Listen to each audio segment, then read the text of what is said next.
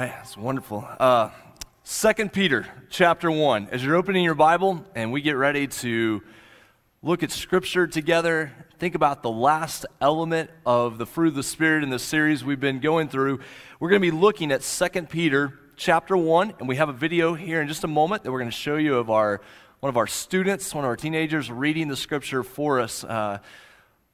So much anticipation about this morning, just being able to gather, to sing together, pray together, study Scripture, take the Lord's Supper, be reminded of the goodness of God and the way that He is at work in our lives and how we need those reminders. God has created us to have these reminders in our lives, to see how He's been at work. And like Dustin was praying, to remember the power of the gospel. And what does that look like lived out in our life? It's one thing to say we believe these things, but it's another, what does it look like to live that out in everyday life? And so as we think about the fruit of the Spirit, the first element is love, put first because love permeates all of the fruit of the Spirit. The final element of the fruit of the Spirit is self-control, because in many ways self-control provides those guardrails, that guidance of what it is to live out the fruit of the Spirit. And so as we think about this morning, this concept of self-control and the impact that should have in the way that we live, I hope you'll see love and self-control in the way that they frame, they provide that guidance for how we live out the fruit of the Spirit. Next week, Dr. Kelly will be here. Bobby Kelly, one of the professors at Oklahoma Baptist University, that so many of you know and love, and he comes back every year to teach God's Word each year with us about the same time of the year. So Dr. Kelly will be here. And then in March, the remainder of March, we're going to study through Acts chapter 17 as a way to prepare ourselves for Easter. So we'll be moving in that direction. And then following Easter, we're going to have an extended study in the book of Daniel that frankly will probably take a couple of months, but we'll be going through the book of Daniel, and so I'm excited about being able to do that together. This morning, though, our passage is 2 Peter chapter 1, verses 3 through 8. And I hope you'll have your Bible in front of you. This is a really neat video from our students. Unfortunately, in the portion where they read the Scripture, the audio did something kind of funny for us, so we're going to make it as easy for you to hear as possible. But if you have your Bible open, certainly it'll be easier to follow along. So enjoy this video from our teenagers, and then we'll get right into studying God's Word. Hey Emmaus, this is Kennedy Leahew, and I am actually currently with the students at Refuel, so I'm going to let them say hi for just a second. This is my friend Avery Rose. She's going to read the scripture that Owen is going to preach from this morning. Okay, so it's 2 Peter 1, 3 through 8. His divine power has given us everything we need for a godly life through our knowledge of Him who called us by His own glory and goodness. Through these He has given us His very great and precious promises, so that through them you may participate in the divine nature, having escaped the corruption in the world caused by evil desires. For this very reason make every effort to add to your faith goodness, and to goodness knowledge, and to knowledge self-control, and to self-control perseverance, and to perseverance godliness, and to godliness mutual affection, and to mutual affection love. For if you possess these qualities in increasing measure, they will keep you from being ineffective and unproductive in your knowledge of our Lord Jesus Christ. Awesome. Thanks, Avery. So the students have something really exciting coming up. This spring break, they are actually going to have a service opportunity. So it's going to be like a local mission trip. They're going to be serving from Monday through Wednesday. So throughout the day, they're going to go out into the community with more. We're actually going to partner with some other churches. We're going to be working with Serve More. And then in the evenings, we're just going to hang out and have a lot of fun. So if you guys are interested in serving along with us, you guys can contact Jim Leahew. But it's going to be a great opportunity for our students just to serve and hang out together. So we hope that you guys have a great Sunday morning. I'm going to let everybody say bye. Bye. All right, that's good. Kennedy's doing an incredible job with our students on Wednesday night, and we're continuing to go through the process of searching for who God has in that position for us long-term next. But I'm so thankful for Kennedy and her work with our students. This last weekend, my parents came up to take me out to eat for us to, actually we brought food into the house for my birthday, but as they were here, my parents were up, we were talking about some of the vacations that we had taken as a family. My parents took us on some really neat vacations. I was so blessed as a kid in 100 different ways, but one of the things they loved to do was take us on vacations. One vacation that we were reminiscing about was a trip we had taken to Colorado, and I don't know exactly how old I was, probably around 10, 12, 13, something like that. We had gone to Colorado, and we were getting ready to come back home, and so our parents let us buy a little souvenir, something to take home, something for the road, and I purchased fudge as my gift for the road home. And not just a little bit of fudge, but enough fudge to feel really good about the purchase. And our family, we enjoy fudge just like everybody does, and so I bought this fudge. Probably it would have been best if I've eaten a little bit of the fudge and then saved some more fudge for after we got home from vacation. And you should probably know about me as well, that as a kid, I couldn't ride the 7 miles from our home to where we would go to Marlowe or Dunkin' to get gas or groceries without getting car sick. But we purchased this fudge in Colorado, and I ate a lot of that fudge on the way home. And I'll just let you kind of fill in the details of what happened as a result of me eating all of that fudge on the way home. But here's what I would like to tell you. A lack of self-control not only impacts you, but all of the people around you. When we don't exhibit self-control in life, including when we don't exhibit self-control about how much food we consume on a trip on the way home, it doesn't just impact you, it impacts everybody around you. And so this morning, as we think about self-control, remember that self-control is not just an individual element. That when we talk about the fruit of the Spirit, we're talking about something God does in our lives, but it impacts the community. It impacts everybody around us. 2 Peter chapter 1, verse 3. His divine power has granted to us all things that pertain to life and godliness, through the knowledge of him who called us to his own glory and excellence, by which he has granted to us his precious and very great promises. We live in a world where we're often taught or where we learn somewhere along the way that if something doesn't go right, what do? We learn to blame other people. And let me just say from the beginning here out of 2 Peter chapter 1, that as God's people and as a church, and one thing I want to do well for you in the future as your pastor, is we just need to embrace a no excuses approach to Christianity. Because God is so straightforward with us in his word right here. What has he given us? He has granted to us all things that pertain to life and godliness, which means it doesn't matter your past, it doesn't matter your personality, it doesn't matter your family, it doesn't matter your job. Because of the work of God's Spirit in your life, you have everything you need for life and godliness. And if we're not careful, when life is not going in a godly way, and when we're not growing spiritually in the way that we think we should, we find everything else out there to blame, and we forget what God is doing within us. We forget the hope of the gospel.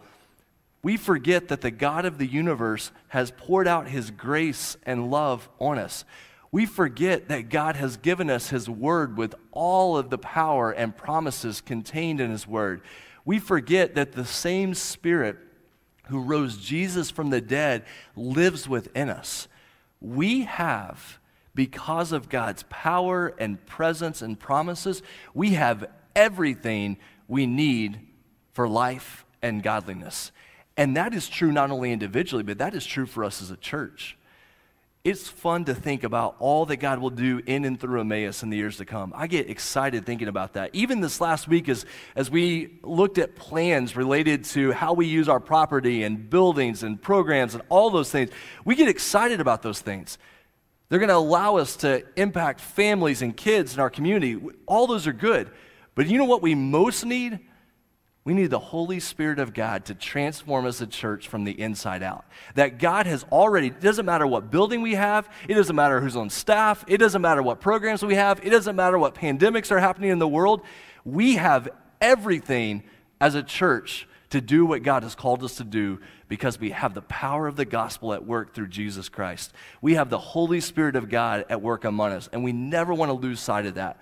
So as a church, we just agree from this point just to have a no excuses approach, that God has granted us everything we need for life and godliness. For what purpose? Look at the middle of verse 4. The middle of verse 4 says, so that through those promises, so that through them you may become partakers of the divine nature, having escaped from the corruption that is in the world because of sinful desire. Partaking of the divine nature doesn't necessarily mean supernatural powers, though sometimes it does include that. What it means is being shaped into the character of God. And what have we learned about the character of God? The character of God is wrapped up in the work of the fruit of the Spirit. That as God does this work in our lives, as we experience the power of the gospel, as we understand more about God's love, as we read His Word and learn these promises, what happens? We are shaped, we are formed to become more and more like Him. His divine nature, His power flows through us. This is one of those things in Scripture that already, not yet, in some way, escaping the corruption of the world and being completely made into the image of God is a future reality beyond this world, but it begins right now.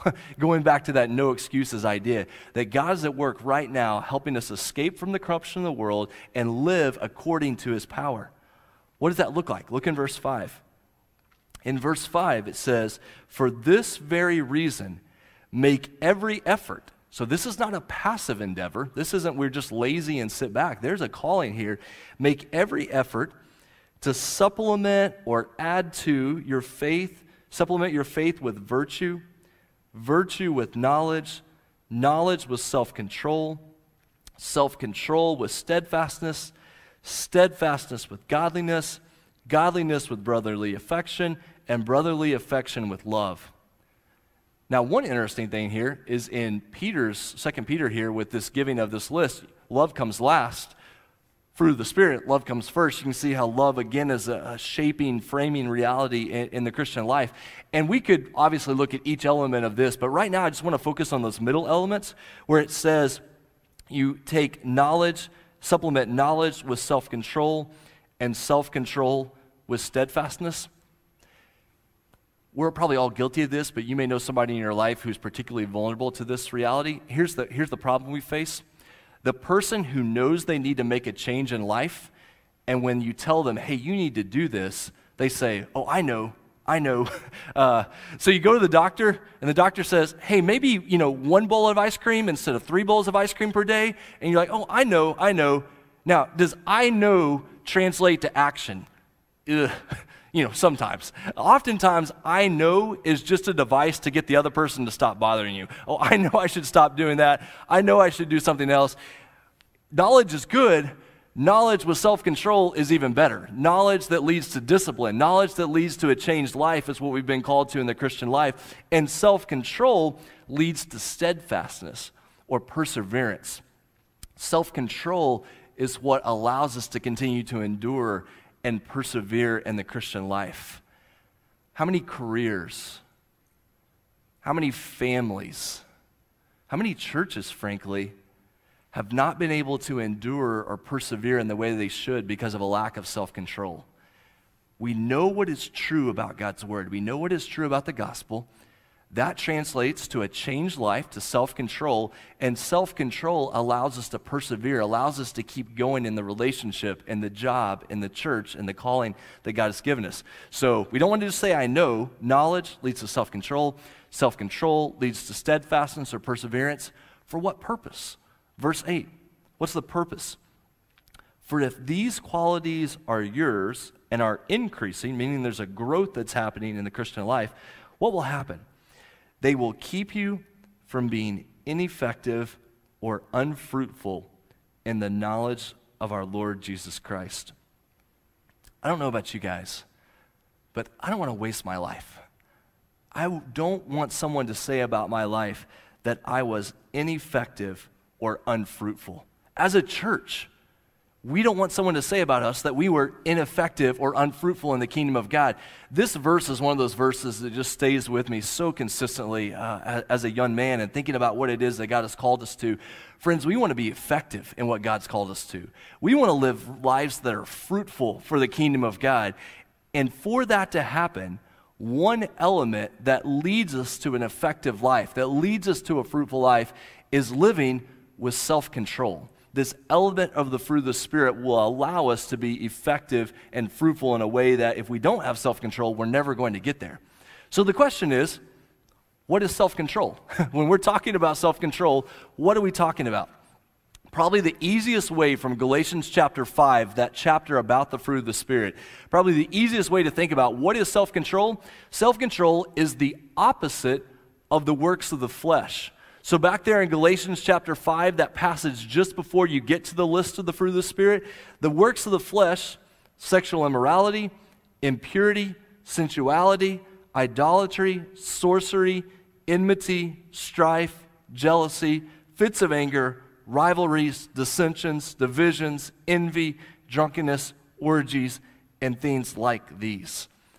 Each of those elements is the opposite of the self-control.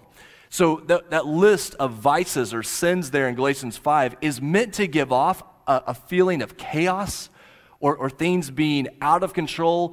Those elements in Galatians 5 there, those sins, are very selfish, very self-centered way of living that ends up affecting people around us. So the opposite of that, living according to the flesh, is what we consider, or living according to the Spirit, is what we call self-control, which leads me to the next screen, and this is important.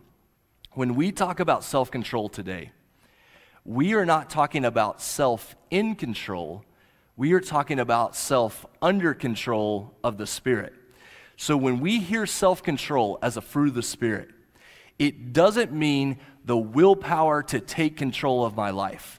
Now, that is a way that that word could be used, or that term could be used in the world, but when you're talking about the fruit of the Spirit, self-control is not self in control, it's I must decrease, he must increase. It's I empty myself, I repent, and I trust in him, and I come under the control of the fruit of the Spirit. Which forces us to ask the question, who or what is in control of your life? Who or what controls your life? In the last days, there will come times of difficulty, for people will be lovers of self, lovers of money, proud, arrogant, without self-control, lovers of pleasure rather than lovers of God. The danger is that we would live a passive life where our desires, our fleshly desires, dominate the decisions we make instead of living under the control of the Holy Spirit. And we've already seen that if we're not living under control of the Spirit, we'll be ineffective and unfruitful in what God has called us to. And so then the question is, God, how do I live out this self-control? What does it look like to live a self-controlled life in order to bring glory to God and to serve the people around me?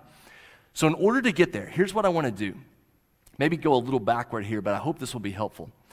I've tried to go through Scripture and find different places that it talks about self-control. What are the areas of self-control that God has called us to? And then after we talk about these different areas, we're going to talk about how to grow in self-control. What does Scripture say about growing in self-control? And as we go through these areas, let me say this up front.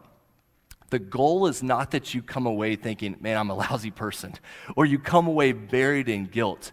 Instead, that you would come away saying, God, I want my life to be effective and fruitful for you. God, do this work in my heart. Change me from the inside out. So what are the areas in Scripture that talk about self-control? Temper or words? How we respond to others? Are we controlling of others, or do we trust other people? How we use our time. Time ties into that pesky phone and technology and how that eats up our time. How we use money, food, physical health, lust, sexual desire. All of these are elements of self-control. And the key to understand on each of these is that control is you're trying to control under the work of the Holy Spirit what is otherwise going to be a very good gift from God. A.W. Tozer says that most of the sins we encounter in life are just a distortion of something that should be a good gift from God. So we take something good that God has given us, and instead of using it for His glory and to serve other people and to bring joy to our life, it ends up getting twisted and distorted, and that's where the lack of self-control comes in. That's where the sin comes into play. So we're going to talk through each of these elements just to get an idea of what does self-control look like in the Christian life, and then we'll talk about growing in that. So we'll start out here with this idea of temper and words. This one hits close to home. This one's no fun. Who hasn't at times exhibited a lack of self-control in regard to their temper or their words, where you respond and you think, man, I wish I wouldn't have done that, or I wish I wouldn't have said that, or I wish I could take that word and somehow like stick it back into my mouth and it wouldn't have come out. I think I've told most of you a couple of years ago, I had the chance to write a little I'm sorry, please forgive me letter to First Baptist Church Moore, our friends over there, because at the end of a kid's basketball game, I may or may not have thrown a basketball a little too hard across the gym at the end of the game, which gave me an opportunity to speak to the kids about asking for forgiveness and repentance and confession. And so it turned into some good lessons. But man, I wish I wouldn't have thrown that basketball at the end of that game. Like where your temper just gets out of control, your words get out of control. This idea of, God, am I speaking in a way that honors you and builds up? We know from James chapter 3, man, the tongue is powerful. You can use it to build people up and to praise God, and you can also use it in ways where you just lack of self-control, and it ends up dishonoring God or hurting other people. I want to show you a funny picture that my wife uses with her kids when she does teaching. So there's Dorothy, the Holy Spirit, reaching around to guard her mom's mouth. And my wife uses this when you want to be petty, but the Holy Spirit has your back. So sometimes in life, we just need the Holy Spirit to reach around and, Holy Spirit, would you just cover my mouth in a moment like this?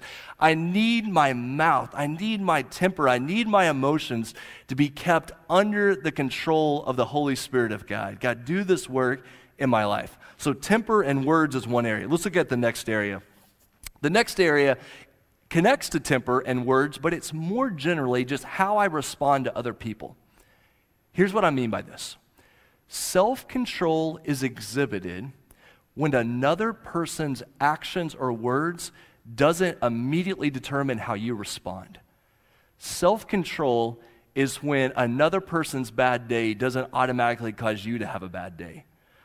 Self-control is when another person's poor decision about what to say doesn't immediately draw out of you the very worst of what you might say in that situation. In other words, self-control says, I want to live under the control of the Holy Spirit. I'm not going to be controlled by people around me. And let's be frank about this. Sometimes we are surrounded by people who are pretty controlling and who try to use their emotions or their words or their actions to draw out of us things that are not holy, that push our buttons in all the wrong ways. And we're trying to say spiritual self-control means that somebody else's bad day or bad attitude doesn't determine how I respond. I'm guided by the Holy Spirit of God in this situation, which also means, on the flip side, self-control means that it's not my job to control everybody else. Part of self-control is learning to trust God and encourage and empower other people without trying to control another person's life. So self-control is, I'm not going to let another person determine how I respond. I want to respond guided by God's word. And I also am not going to spend my life trying to control everybody else. I'm going to trust God. I'm going to encourage them. I'm going to love them. But I'm not going to try to control them. Time. Self-control and how we use our time. Are we investing our lives in a way that makes a kingdom impact?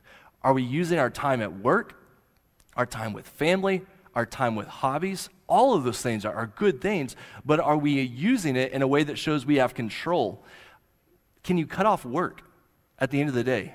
Are you able to just say, okay, this is the end of this, now I need to go to this area, and I need to give full devotion to my family or to my friends?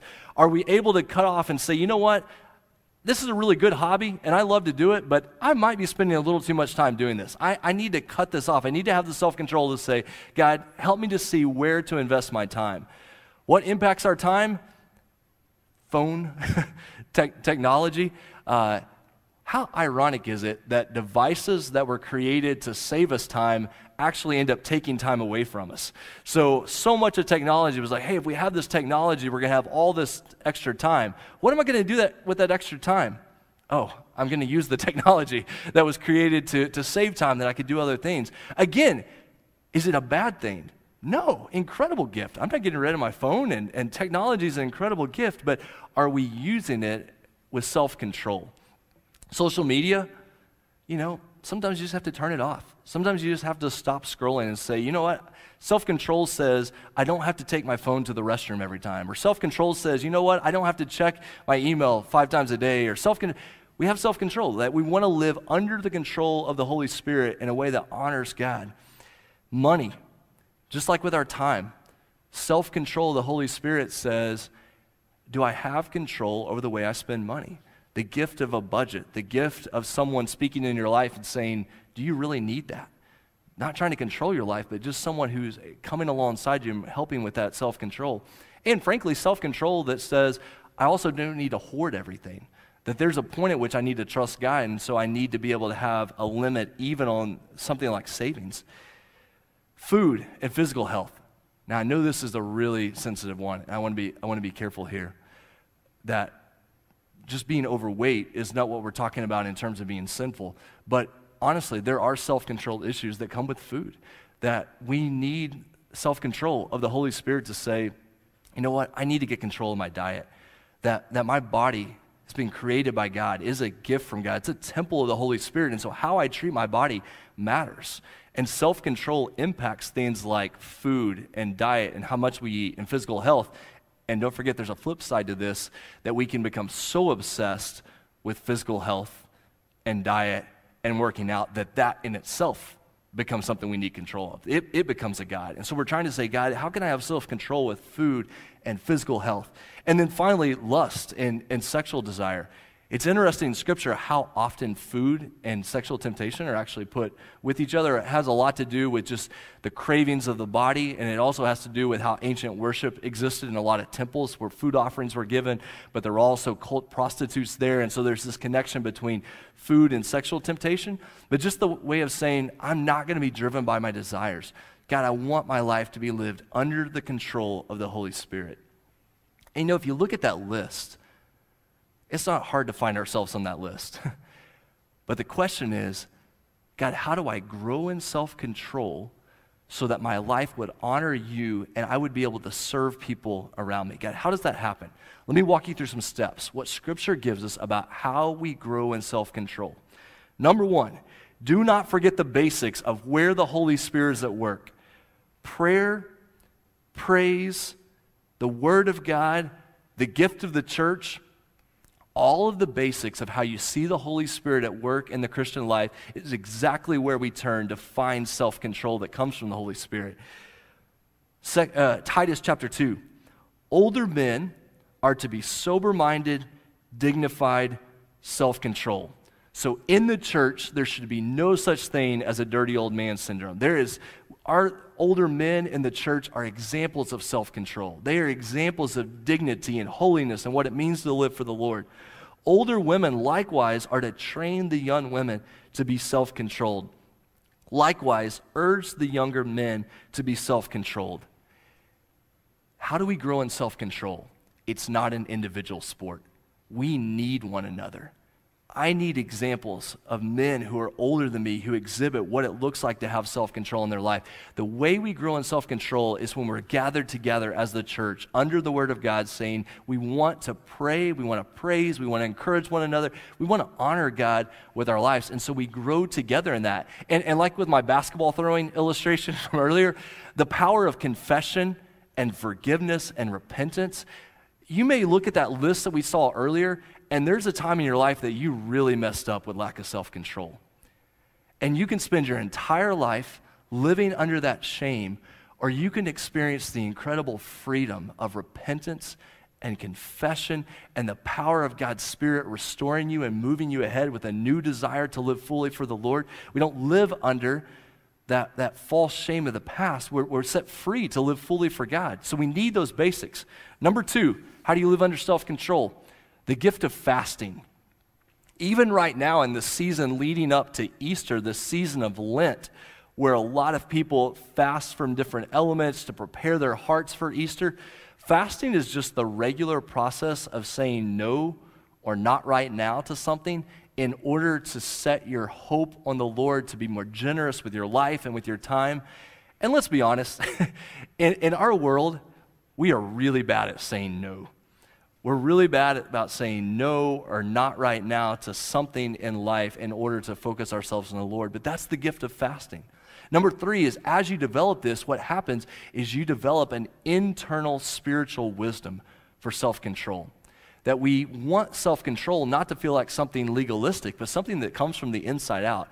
God, that I have control, I have spiritual wisdom that allows me to live fully for you.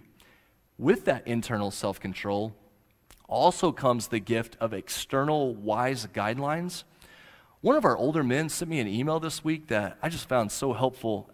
It wasn't actually even directly in reference to the self-control fruit, but I want to read something that came from that, because this idea of how do I set guidelines that allow me to exhibit self-control.